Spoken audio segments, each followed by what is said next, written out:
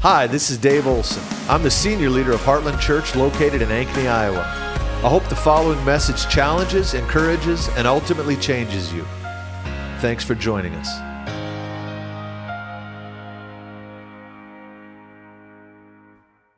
So I got there a couple of days before Leif and the team, and the staff came to me and said, "Hey, Leanne, we've got a lady that's here, and she's from Pakistan. She's been a victim of acid throwing, and would you meet with her?" And I said, "Absolutely, sure." And so the last day, they brought me into the green room, and that's where I met Julie. And that's not her Pakistan name. Julie is not an Urdu name, okay? That's her U.S. name. And so I sat with Julie, and we started talking. I said, "Julie, tell me your story." She began to tell me how she's a believer, a Christian, and that where she worked, she wore a cross, and where she worked, one day this guy came in, and he said, "So you're a Christian?" And she's like, "Yes, I'm a Christian." And he asked her 3 or 4 times, and she said, "Yes, I'm a Christian." And he left for about 2 hours. And he came back, and he said, he had his hand behind his back, and he said, "So you're a Christian, right?" And she said, "Yes, I'm a Christian." And then he took his hand with a glass, or I don't know what he had it in, but of acid, and came around like this and threw it on Julie. Julie is blind and all burned on her right side. She was very, very scarred. And they took her to the hospital where she was in very critical condition. Her mom wanted her to live, pleaded with the doctors, "Please, please save my daughter." The dad's like, "Let her die. I don't care." And because women are worthless in Pakistan. My message isn't on Pakistan this morning. That's not it. But this is one of the things I do. I've ministered in Pakistan many times, and to women. And so the doctors were able to save her, and they had to do skin grafts. And they told Julie, the only way we'll do skin grafts and give you anesthetic is if you'll renounce Christ, Jesus. And she says, "I will not." So Julie went through multiple surgeries without anesthesia. And then about 6 months later, as she had recovered, her and her mother were in the market, and 2 guys came after her with guns and shot her. She recovered from that, and then a family in Texas that I'm still friends with on Facebook, there's a type of sponsoring, like a foreign exchange student sponsor, but that's not what it is. It's another type of sponsoring, and they sponsored Julie to come into the United States. And as I sat there with Julie and I talked, and she just had a smile the whole time. She just radiated, as you could see. She just radiated Jesus. And at the end of our time, I said, "Julie, what can I do for you?" And she said, "Would you pray for me?" And I'm like, "Only if you'll pray for me. That's the deal here. Because I want what you got. You're not afraid at all. Your faith, you've lived for your faith, and nothing has deterred you from that." So I prayed for her, and she prayed for me. It was just an absolutely beautiful time. Then I took her out in the conference and introduced her to Daddy Leif. She sat on the front row with me for the last session. And I wanted to show you this. Thank you, Aiden. You can shut that down now. I wanted to show you this because my message this morning is on identity. And as I travel the United States, Sonia, you can come up and bring those up here. As I travel the United States, we look at women, Muslim women, and they're in their burqas. I have a thing up here that especially in Dubai, the women wear this. I don't know, Thai, if they do this in Iran or Iraq, but it's a mask like this, and over their burqa, they have to wear it. And it's really eerie. Some of them are literally metal. And the purpose is like, you have no voice, so be quiet. And I'll walk through the airport in Dubai or in, the mall or something of Dubai, and I see these women, and it's so eerie, very eerie. But as I think about it, and I've talked to Pastor Dave about this, I'm noticing in the church, I'll talk about the church in America, okay? And please understand me, I am not down on the church in America. I'm a pastor. I am not down and hard on the church of America. It's just the reality that I'm seeing of the church in America. I love, if anybody that knows me knows my passion to equip and empower people to be the best them that they could ever be. That's what I want to pull out of people. But in the same instance, we've got some real difficulties going on in the church in America. And I'm going to, not the church, like my husband and I were watching the other night on the news that Christians now, more Christians would be a martyr today than the Jews are. There's approximately 11 Christians a day right now being martyred for their faith. That's a lot of Christians in a year. Why? Because they're not necessarily Christians that we call them, but they're believers. And I'm going to illustrate that for you this morning, the difference between a believer and a Christian, at least in the United States. Majority of those ones that are being martyred every single day, those 11, they're in the 1040 window. They're really living out being a Christian. They're willing to die for what they believe in.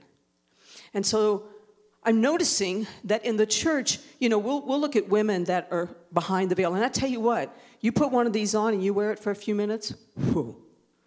Now, guys, I wouldn't suggest you do that. But anyway, for you gals, you put it on and you stand there in this and you feel closed in. You feel like a nobody. You feel like you've lost your voice. I'm noticing in the church in America, the women, they have a veil, but I'm noticing there's a veil on the church in America.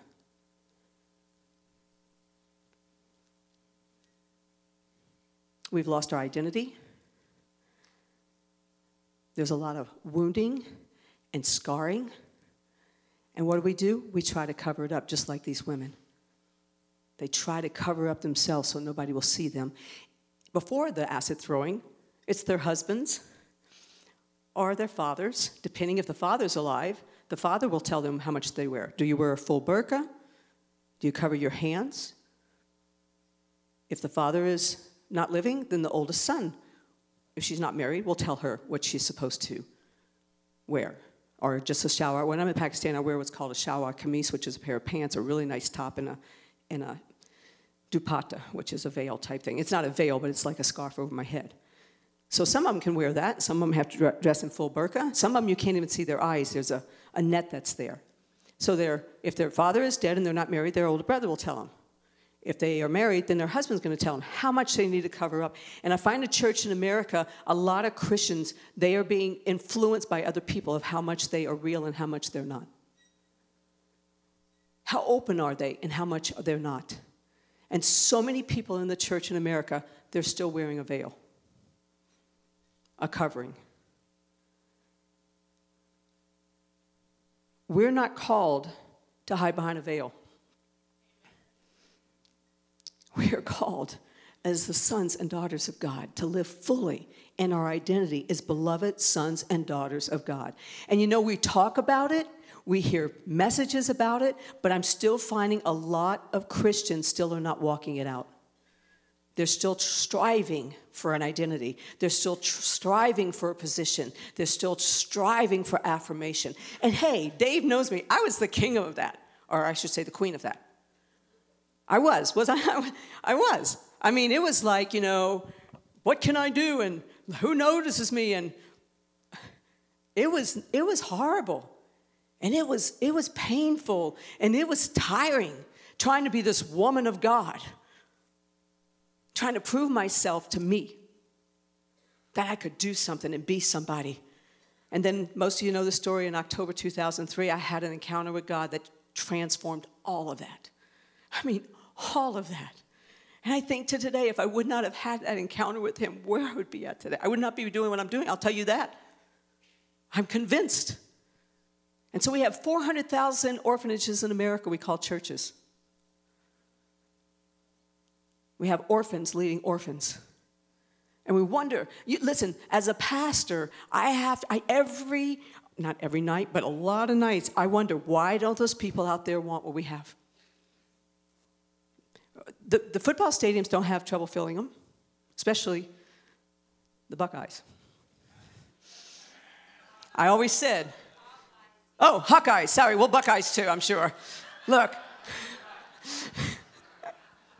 we had an ugly Christmas sweater contest the first year I was at Family of Faith. It was December 2014, and we were doing this. We had people judge the sweaters before the service, and we picked the last 3 candidates, and then the congregation was going to decide who had the ugliest sweater.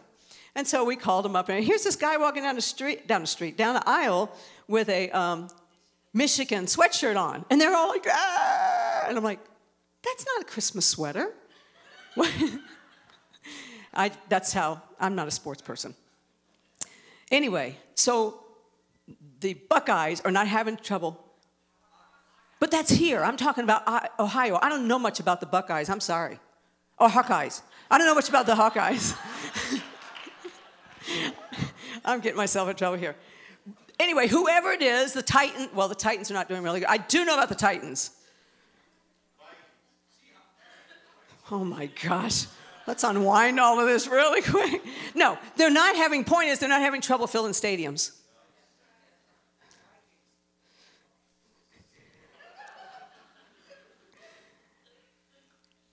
They're not having trouble filling the malls and the stores on Black Friday. Why are we having trouble filling the church? We got to ask ourselves this question. Why don't people want what we have?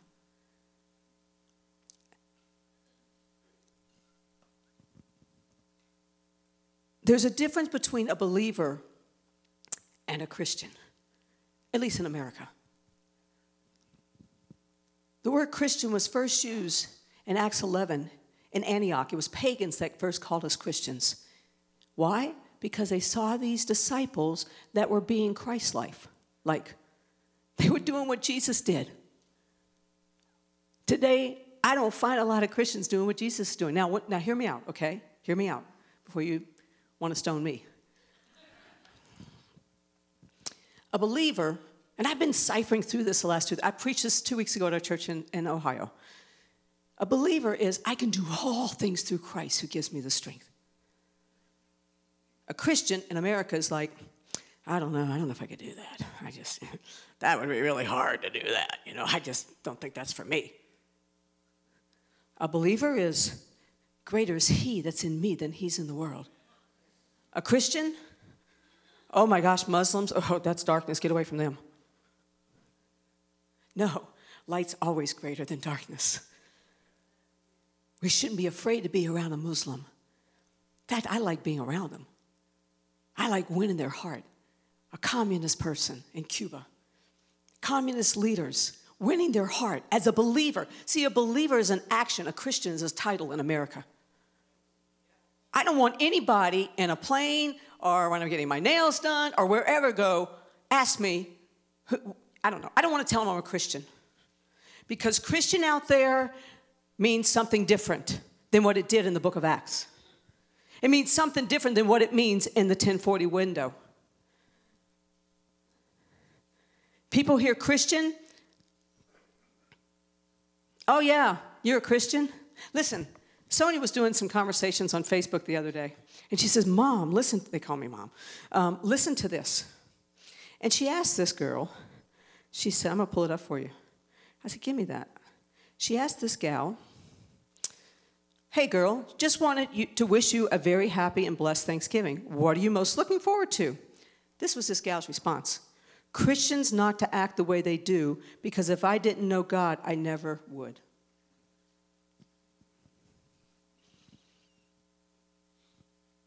And that represents many of the people out there, their mentality. There's someone at our church in Ohio. We were considering bringing them on as an elder. Great person at church. Amazing person at church. Great guy. So we were talking about it, and one of the elders came to me and said, no, we don't want to do that. I'm like, why not? Oh, I'm at where they work sometimes, and man, they got a mouth on them that is so filthy. You elect them as an elder, then there's going to be people where he works go, are you guys insane? This guy says he's a Christian, but he sure doesn't act like it at work. Do you understand what I'm saying? We are portraying one thing and saying something different. And the church is full of them. That's why I don't want to be known as a Christian, to be honest with you. I want to be known as a little girl with a big dad, a beloved father that is so good. What is the people out there? God's mad, he's angry, he's sad, and just get out of line and boom, he's going to knock you over the head. And he doesn't have time for you. He's too busy. Come on, guys, you're looking at me like I'm insane. It's the truth.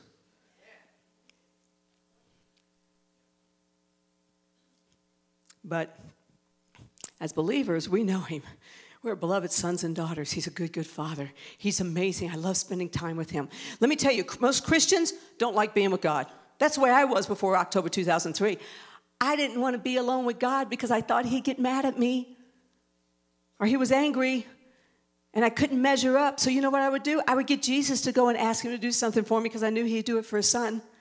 That is such stupid thinking. But it was real. It was true. Believer, he shall supply all my needs according to his riches and glory through Christ Jesus. I heard Pastor Dave taking up the offering from back there in the office. A Christian, oh my gosh, I can barely pay my rent another month. I don't know how I'm going to do it. I'm surviving. Guys, if this is now I know that we'll go through some financial hardships, okay? I understand those. We'll go through some painful situations. But if that's the way we're living, day in and day out, there's a problem with that.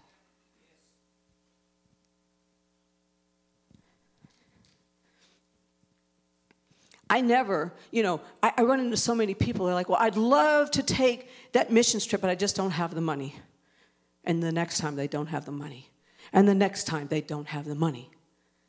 You know what? The disciples weren't that way. I never read in the scriptures they couldn't go and complete their assignment because they didn't have the money. Jesus said, go, and they went. Our identities are beloved sons and daughters of God. But I'm not seeing many people walk that out, knowing who they are and whose they are and what they're called to do. I'm seeing people in the church 10, 15, 20 years that have been in the church all this time, and they still don't know what they're called to do. Friends, there's a problem with that. I don't want my grandkids growing up not knowing what God's called them to do. I love seeing my grandson on this worship team. Every Sunday I'm here and he's on the worship team. I'm like, oh, that's my grandson. I'm so proud of him. His heart, his passion for God, that just so excites me. But I'm finding a lot of us, even though we're hearing that we're sons and daughters, we're not walking it out. What does it look like to walk it out? It looks like, hey, my dad's a good father. I'm a believer, and he's going to take care of me. What does it look like to walk it out? The kingdom is inside of me. It says the kingdom's at hand. It's right here. Just go and release it. Give it away. So let me give you a demonstration of this. The kingdom, do you really believe the kingdom of God is within you? The kingdom, it says, is within us. We are the temple of the Holy Spirit. We carry the kingdom of God within us, and everywhere we go, we should be releasing it, and it's so easy to do it. We have complicated it. We've complicated it to death. This is not hard. Like I said last Sunday, if we would just be kingdom seekers, seek the kingdom of God first, do what he tells us to do, and he'll take care of everything else, we would not need organized evangelism. The disciples didn't have organized evangelism. They didn't say, hey, guys, we're going to have a weenie roast Friday night. We're going to try to get some converts. Or let's have a program so we can get more people in the church. Please, I'm not just talking to Heartland, okay? This is across the board. I think sometimes, Pastor Dave and wherever Christopher went, sometimes why we love going to other nations is because they're so hungry. They'll do whatever they need to do. I've been in Cuba preaching before, in Artemisa. It's one of the churches. The whole church is like packed with people. It's the first time I went.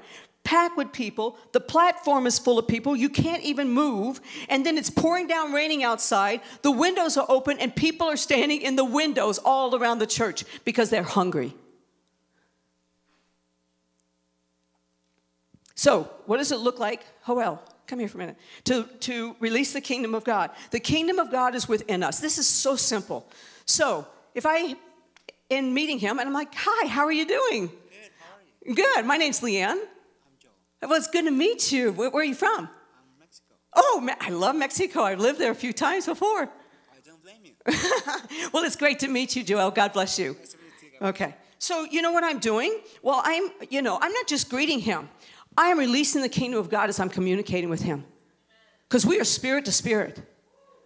And I have the power and authority to represent the kingdom of God everywhere I go. But a lot of the church, they have a veil. I got a veil.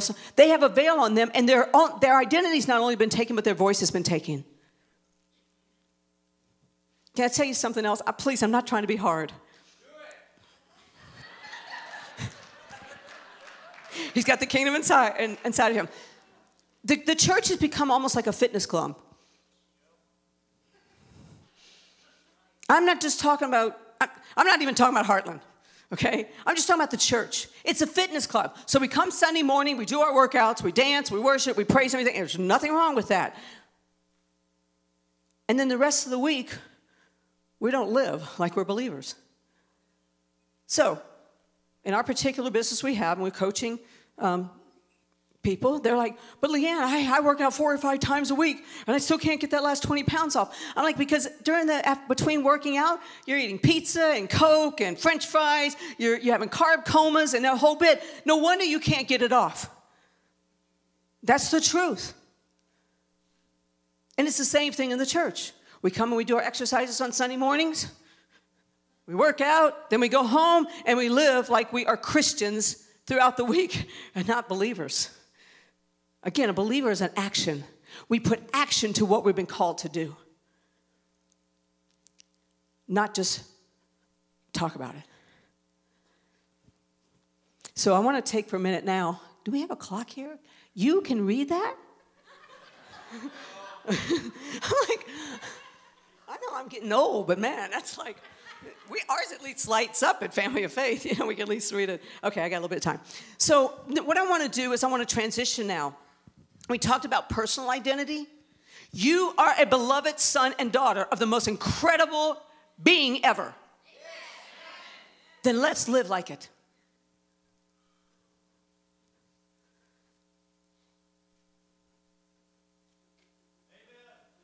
Thank you, Roger. No, seriously, guys, I love being a daughter of God. I love representing my Father. I love just being with him. He's so good. When I was trying to be a woman of God, there was that fitness club every week. Trying to be a woman of God. Oh, woman of God. And then God threw me on the floor for 2.5 hours and go, I don't want a woman of God anymore. I just want a little girl to know she has a big dad. Oh my gosh, that's so much easier. I'm serious. So we have listen, I was talking to a pastor a while back, and he pastored for like over 30 years. And at this point, he wasn't pastoring, he was doing something else. And so we were talking, and I said, so how are you doing? He goes, it's really, really hard. He said, I haven't held a microphone in my hand in 6 months. I don't even know who I am anymore. I'm like, oh. God said, there's the door, walk through it. And I said, can I share with you? It's not about holding a microphone in your hand. It's about your identity as a beloved son. That's who you are. Preaching is what you do. Beloved daughter is who you are. Prophesying is what you do. And we've really got it flipped a lot in the church. So I'm a worship leader. And there's nothing wrong to be a worship leader. No, but you're a beloved son who leads worship. That's a whole, like Ty said last week, he crashed 3 years ago because he was trying to be this businessman. And man, being a businessman and impacting the mountain of business, oh man, I'm all about that. I'm a businesswoman, influencing the business mountain. But when that's what you're relying on is who you are, there's a problem with that, and God will wreck your ship. Did he not do that? And one of the things that Ty's learning through the school, no, I'm a businessman. I'm a beloved son who's a businessman. And when you have, like Leif says, those ships in the right order, even if you're in that ship and you come into a storm, you can rest in the ship and get up and have authority over it because you learned how to rest in the midst of the storm. You have authority. I don't find most of the church has authority. It's Christians going around and the world is impacting them instead of them impacting the world. I'm serious. I'm really, really serious. I'm seeing this. Oh, I don't know what I'm going to do. You know, the enemy's after me. And, oh, my gosh, it's so dark out there. And, like, light's greater than darkness. What are you talking about? He who lives in me is more greater than he who's out there. Do you understand what I'm saying? And then I'm going, okay, Father, is this why they don't want what we got? It's because most of us are living as Christians. We're saying one thing, but we're not doing it as believers. Does this make sense, okay? Probably doesn't to you, but... All right, so what I want to do, and listen, real quick, we have a couple of books I've written. I have people read this book over and over again, A Journey to Your Identity, knowing who you are and whose you are. Walking it through, helping you develop your identity as a beloved son and daughter so that you can do what Father God's called you to do. All right, so I want to switch real quick. And you can throw the PowerPoint back up, Aiden. I want to talk to you really quick about corporate identity. So I never wanted to be a pastor. That was nothing I signed up for. But God had other plans. And that's good because I'm a beloved daughter and I'm disobedient to my dad. I do what he tells me to do. And you know what? As I'm obedient, I get upgrades all the time. I like upgrades. I like going to a plane and go to the left instead of the right. I love upgrades. I'm fixing to get a new iPhone. Upgrade. We all like upgrades. Well, I like upgrades. I like upgrades. So I was a candidate for the church in Ohio. It's too long a story, but it was 5.5 years. Pastor Dave and Leif were two of the ones that helped me navigate through. There were over 160 candidates for this position. Church was 54 years old, only had 2 previous pastors. Over 160 candidates, got down to 10, and then 3, and they chose me, and I was the only woman in the whole lineup. The elders really took a risk. It was much harder on them than it was on me. And so, bless you, son. And so, I know that sneeze. So I get to the church, and before I get to the church, this is what God tells me. He said, I want you to establish a culture. Why do we go to the other nations? Why do we go to Cuba? Many of you have been to Cuba with us. It's because of the culture there and the people. It's amazing. Mexico, there's a culture that's there, and it's different. Yours is tortillas, theirs is French bread. Theirs is black beans, yours is brown beans. Why do people like to go to different nations? Why do they go to Italy and different places? Because of the culture. What is your culture here? Why would people choose Heartland over the other churches that are just within a walking space from here? Or the other churches that are in this town? So God said, I want you to develop a culture, and the culture is to be a kingdom family. Okay? Develop a culture. And he says, and then the mandate is to love, honor, and value all.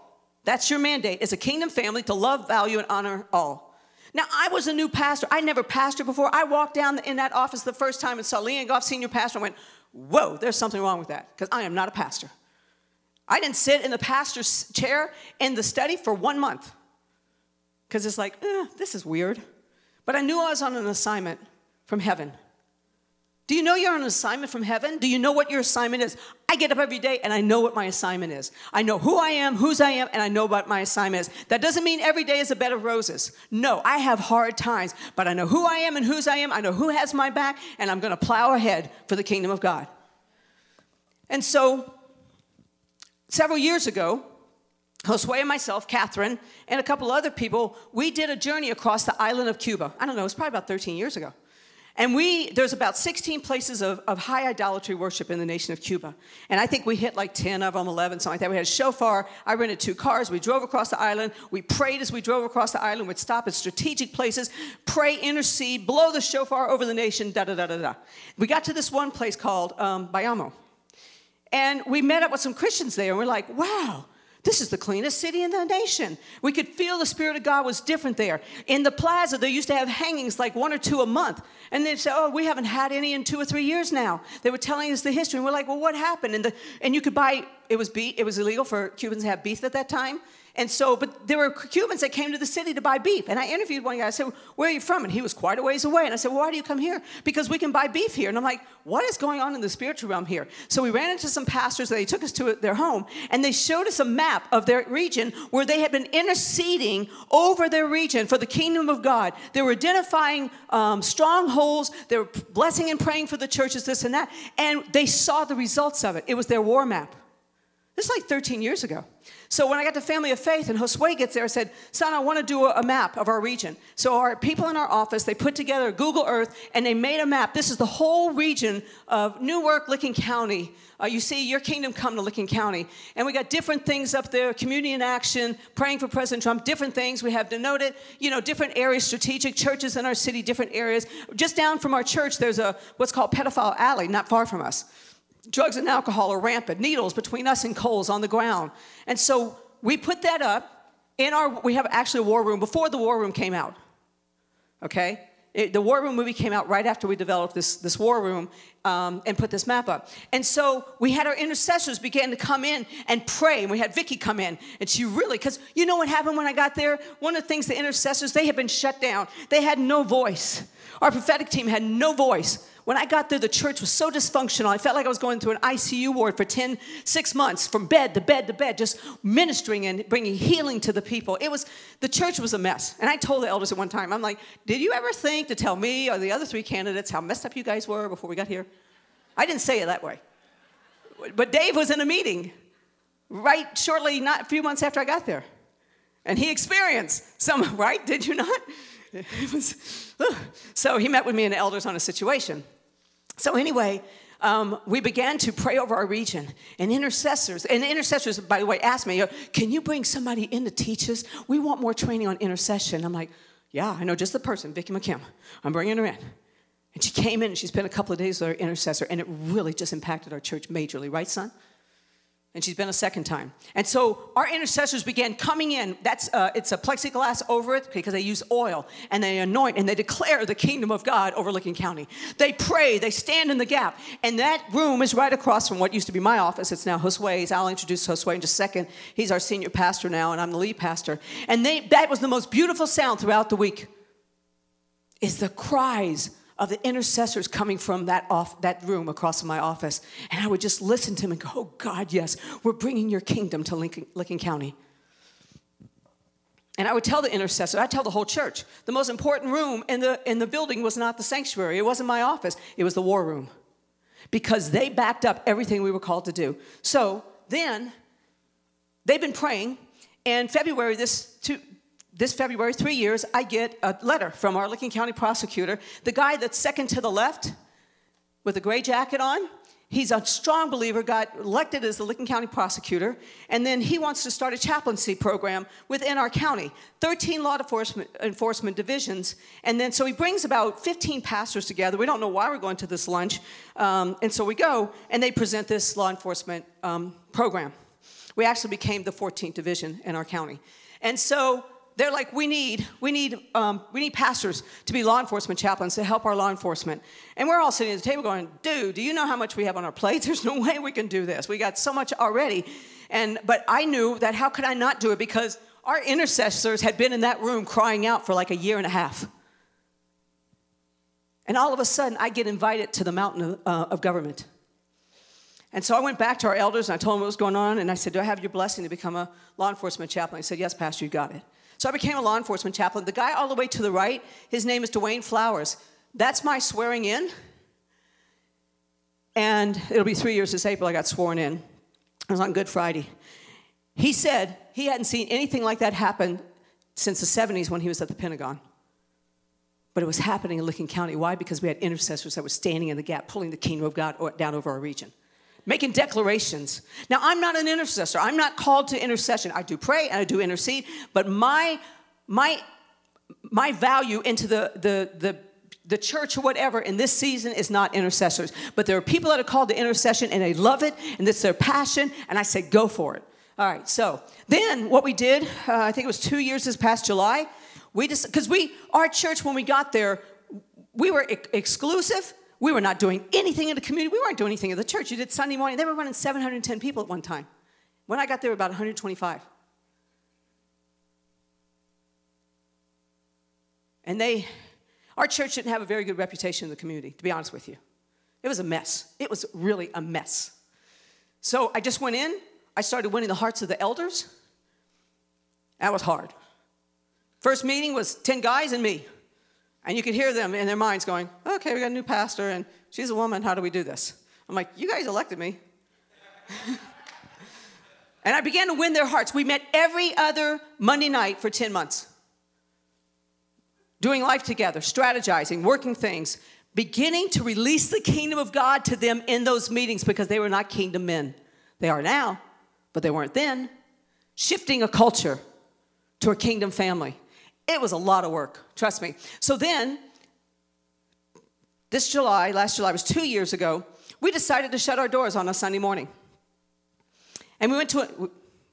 We did. I'm serious. Did we not do that? We shut our doors on a Sunday morning, went to another church to bless that church. A church that doesn't look like ours, doesn't worship like us. The organ in that church, Josue got to play it. They just got it fixed. I mean, it's huge, the big pipes. Downtown Newark. And we went in and blessed them. Majority of the tithes, we left a couple of people of the church, elders, bookkeeper, so that they could take anybody that brought their tithes and offerings, but the majority of our tithes and offerings went to that church that morning. Now, not only in the first, I'd say 6 months while I was at Family of Faith, all I preached was kingdom, identity, family, sonship. Kingdom, identity, family, sonship. That's all I did. Because it's like, I don't want you to get this, I want it to get you. There's one thing when you get something, it'll change you, but when it gets you, it'll transform you. So we went and did that. Then I went before the elders, and I said, a couple years ago, I guess, something like that, and I said, I want to start tithing on our tithes and offerings. By this time, I'd won the elders' hearts. They knew I wasn't all crazy. And I said, I want to start tithing on our tithes and offerings because the Bible says it's better to give than to receive. See, believers believe that. Christians are like, no, I think I'll keep.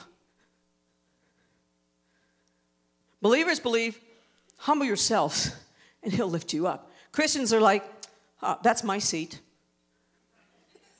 I'm being honest with you. So they said, let's do it. So we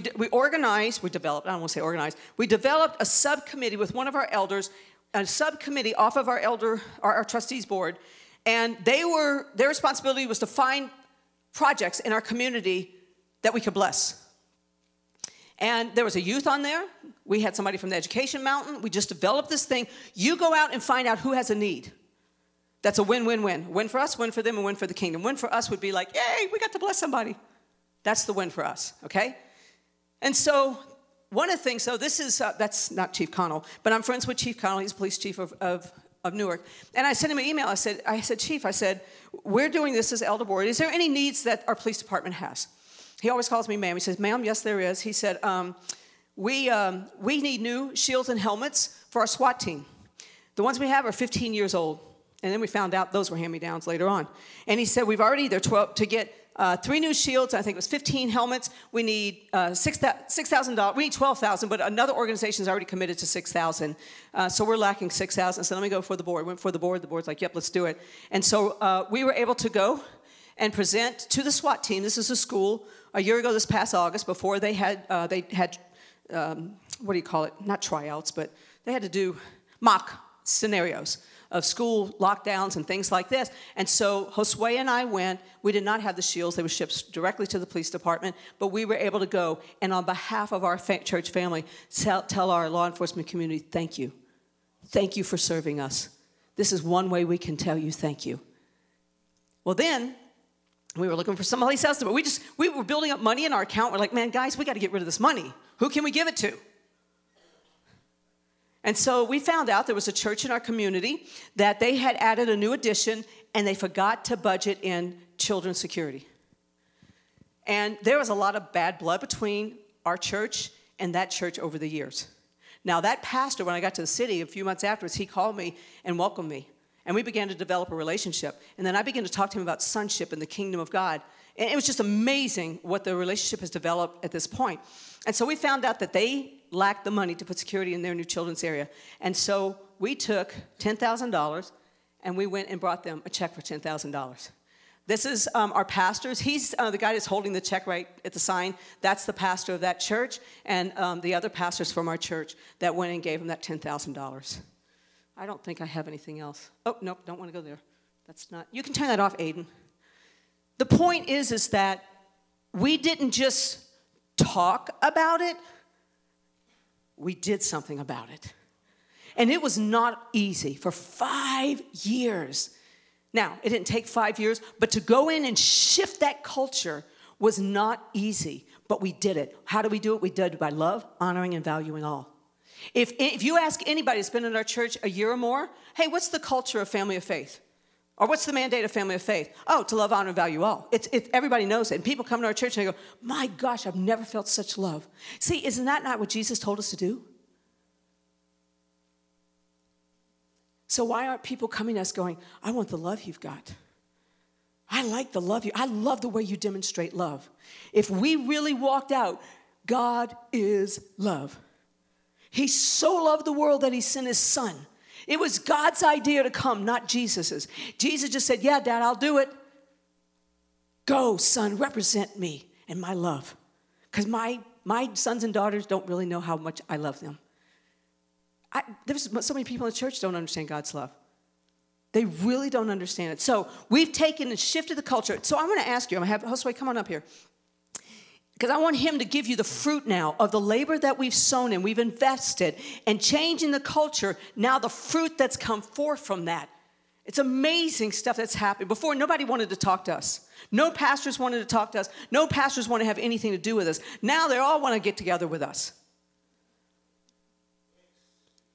And it's fun. This is the kingdom of God. Righteousness, peace, and joy in the Holy Ghost. That's the kingdom of God. I don't see many Christians very joyful. No, it's hard. Look, it's tough. Huh? The weather. Hey, you're meddling now. Okay, I was complaining about the wind coming in. I told Sonia and Josue, I said, they need to be a filthy 50-foot wall. Where's Donald Trump? Build a 50-foot wall over here so it'll block the wind. Anyway, son, tell us about, this is my son Josue from Cuba. And a lot of you have met him before. Josue and Leone were just sworn in 2 weeks this Tuesday as United States citizens. I got to be there. They did it legally, all the way. I have to say that because when I got to our church in Ohio, it was rumor around the city that I was smuggling Cubans in, and I had apartments in Kansas City, and I was smuggling Cubans in there. I'm like, I only wish I had some apartments in Kansas City. So anyway, so he is now our senior pastor. He's been a son 15 years, and amazing guy. And so I want him to kind of give you an update of what God's doing. How you guys doing? Hola. I like you. It's so good to be here. Before I share that about Ohio, I just want to tell you that if you get the opportunity to go back to Cuba, please do it. You helped us change the culture in our church. And I remember years ago when Vicky and all the teams from here with Mama Leah used to go to Cuba, and we saw things that in our Methodist church we didn't have it. Things that you guys do here, the fuego and everything. So the first team, everybody was like, and after that we had it moving in our church. But please, thank you so much for changing the culture in our church, in our country. So it's amazing what we're experiencing over there in Newark. We as a pastors, we're getting together 4 times a month. Sometimes it's 4 times a month we get together. There's the first Tuesday, I think, of every month we do a meeting that we are training how to disciple the community. We have Methodist pastors. We have different type. Not only fire up. Normal people too. So we'll get together, and from our experience, we share how to transform the community, how to do it. So that's every Tuesday, every first Tuesday of every month. We do have a 6 a.m. prayer. I don't like that one, but we pray at 6 a.m.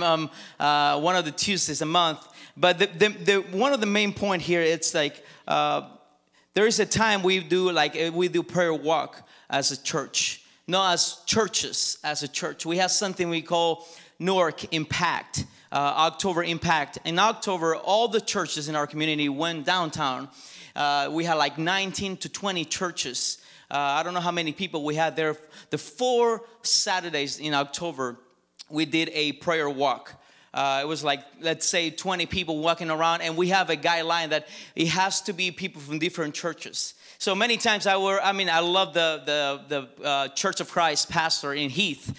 We got to go together and we talk a lot, and I said, I love that. I want to use it for my message tomorrow. So we went to, one time we went to see a person, and we were preaching, and that person asked us, so what's your church, your denomination? And my joy was to say, I'm the pastor of Family of Faith, and he's the pastor from another church, and we are here as the Church of Jesus Christ, not as a denomination or any church.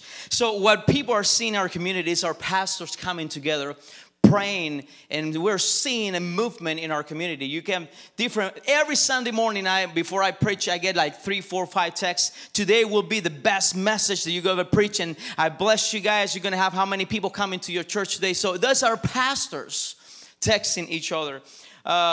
We have something we call Let's Worship Together, and we prepared a community worship team. We have worship teams from different churches. We brought them together and we had it first in our church. After that, we moved it to different churches. There are churches that are coming together and doing that. So there's so many things that I don't want to take a lot of time. But one of the things that happened 2 weeks ago, we are seeing a unity in our pastors. We're seeing unity in the worship. It's a joy to go to a restaurant and see pastors there and they hug you and they kiss you and because they know I'm cute and they come to me and they hug me and everything. But something happened 2 weeks ago.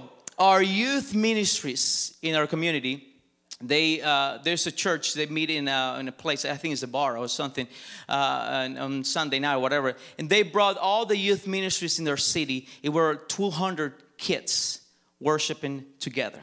And they're going to do that once a month. Every month, our youth from our community. Come on. And while we were praying, we prayed this. And I think the season of superstars is over. The season of a man of God over a church, and the revival will come and movement will come because of one person is over. I think this is a season that the community will be revived. The movement of God will come over a community, not over one church or one person. It will be a community movement. And that's what we are declaring in Newark, Ohio, that He will set our community on fire, that people will come from different parts. Not one church, not one service, not one night. It will be a family movement. Hallelujah. Can I have the worship team, Ben and the worship team, to come back up? Just give me like 2 minutes if you can. I know we got to close. One of the things that Josue didn't share, that was 12 churches with the youth come together. It was 2 nights ago tonight. And they outgrew the place already. And they have to move. Another thing, when they were out in October praying through the city downtown, one of the churches, they don't know who it was, who prayed with this gal or anything like that. But they encountered a gal coming out of I don't know if it was a store or where she was coming out of. A library. Oh, okay. She's coming out of a library. Hey, hang around the library in Ankeny, okay? She was coming out of the library, and some of the people that were out doing the prayer walk encountered her, ministered to her, prayed for her, and they found out she went to a church after that, like I guess the following Sunday or something, I don't know. Found out she had a bag in her hand, and what it was full of was drugs, and she was going to commit suicide. She went back in the library and flushed them down the commode. So, when we started once we got our family, healed, it took a lot to heal our family there. Once we got the healing going there, and then we began to go out. We could go out. And God spoke to me 3.5 years ago. He said, don't go after unity.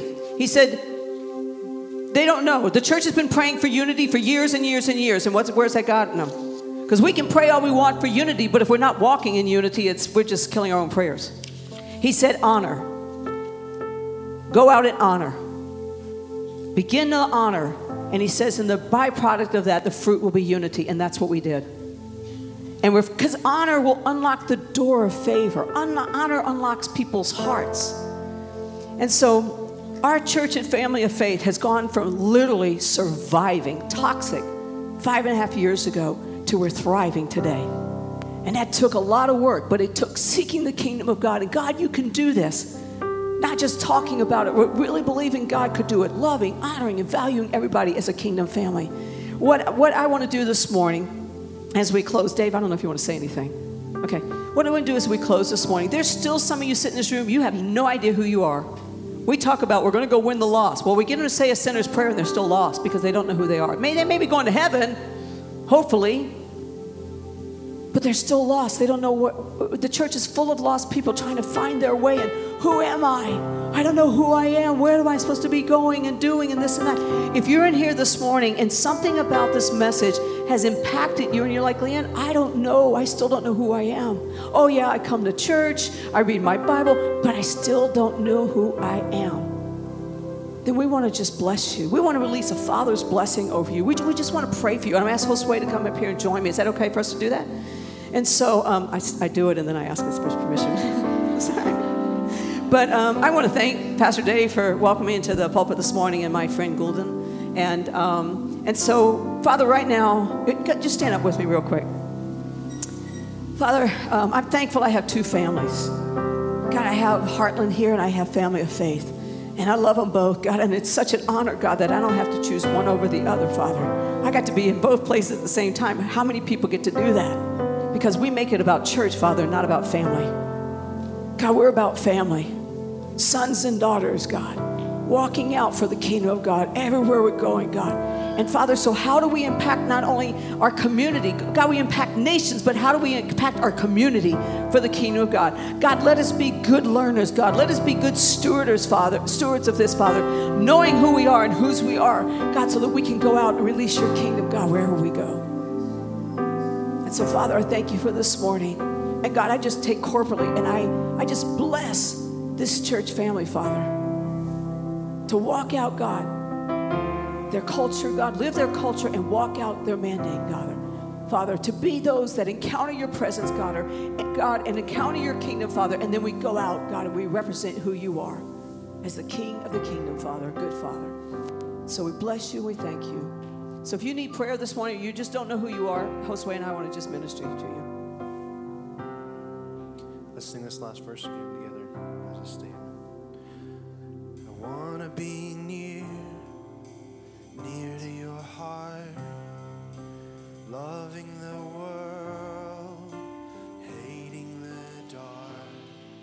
We want to see dry bones living again, singing as one.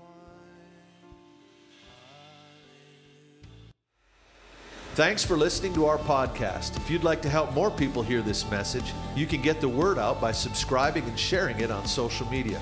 If you'd like to support the ministries of Heartland Church, you can do so at heartlandchurchonline.com/give.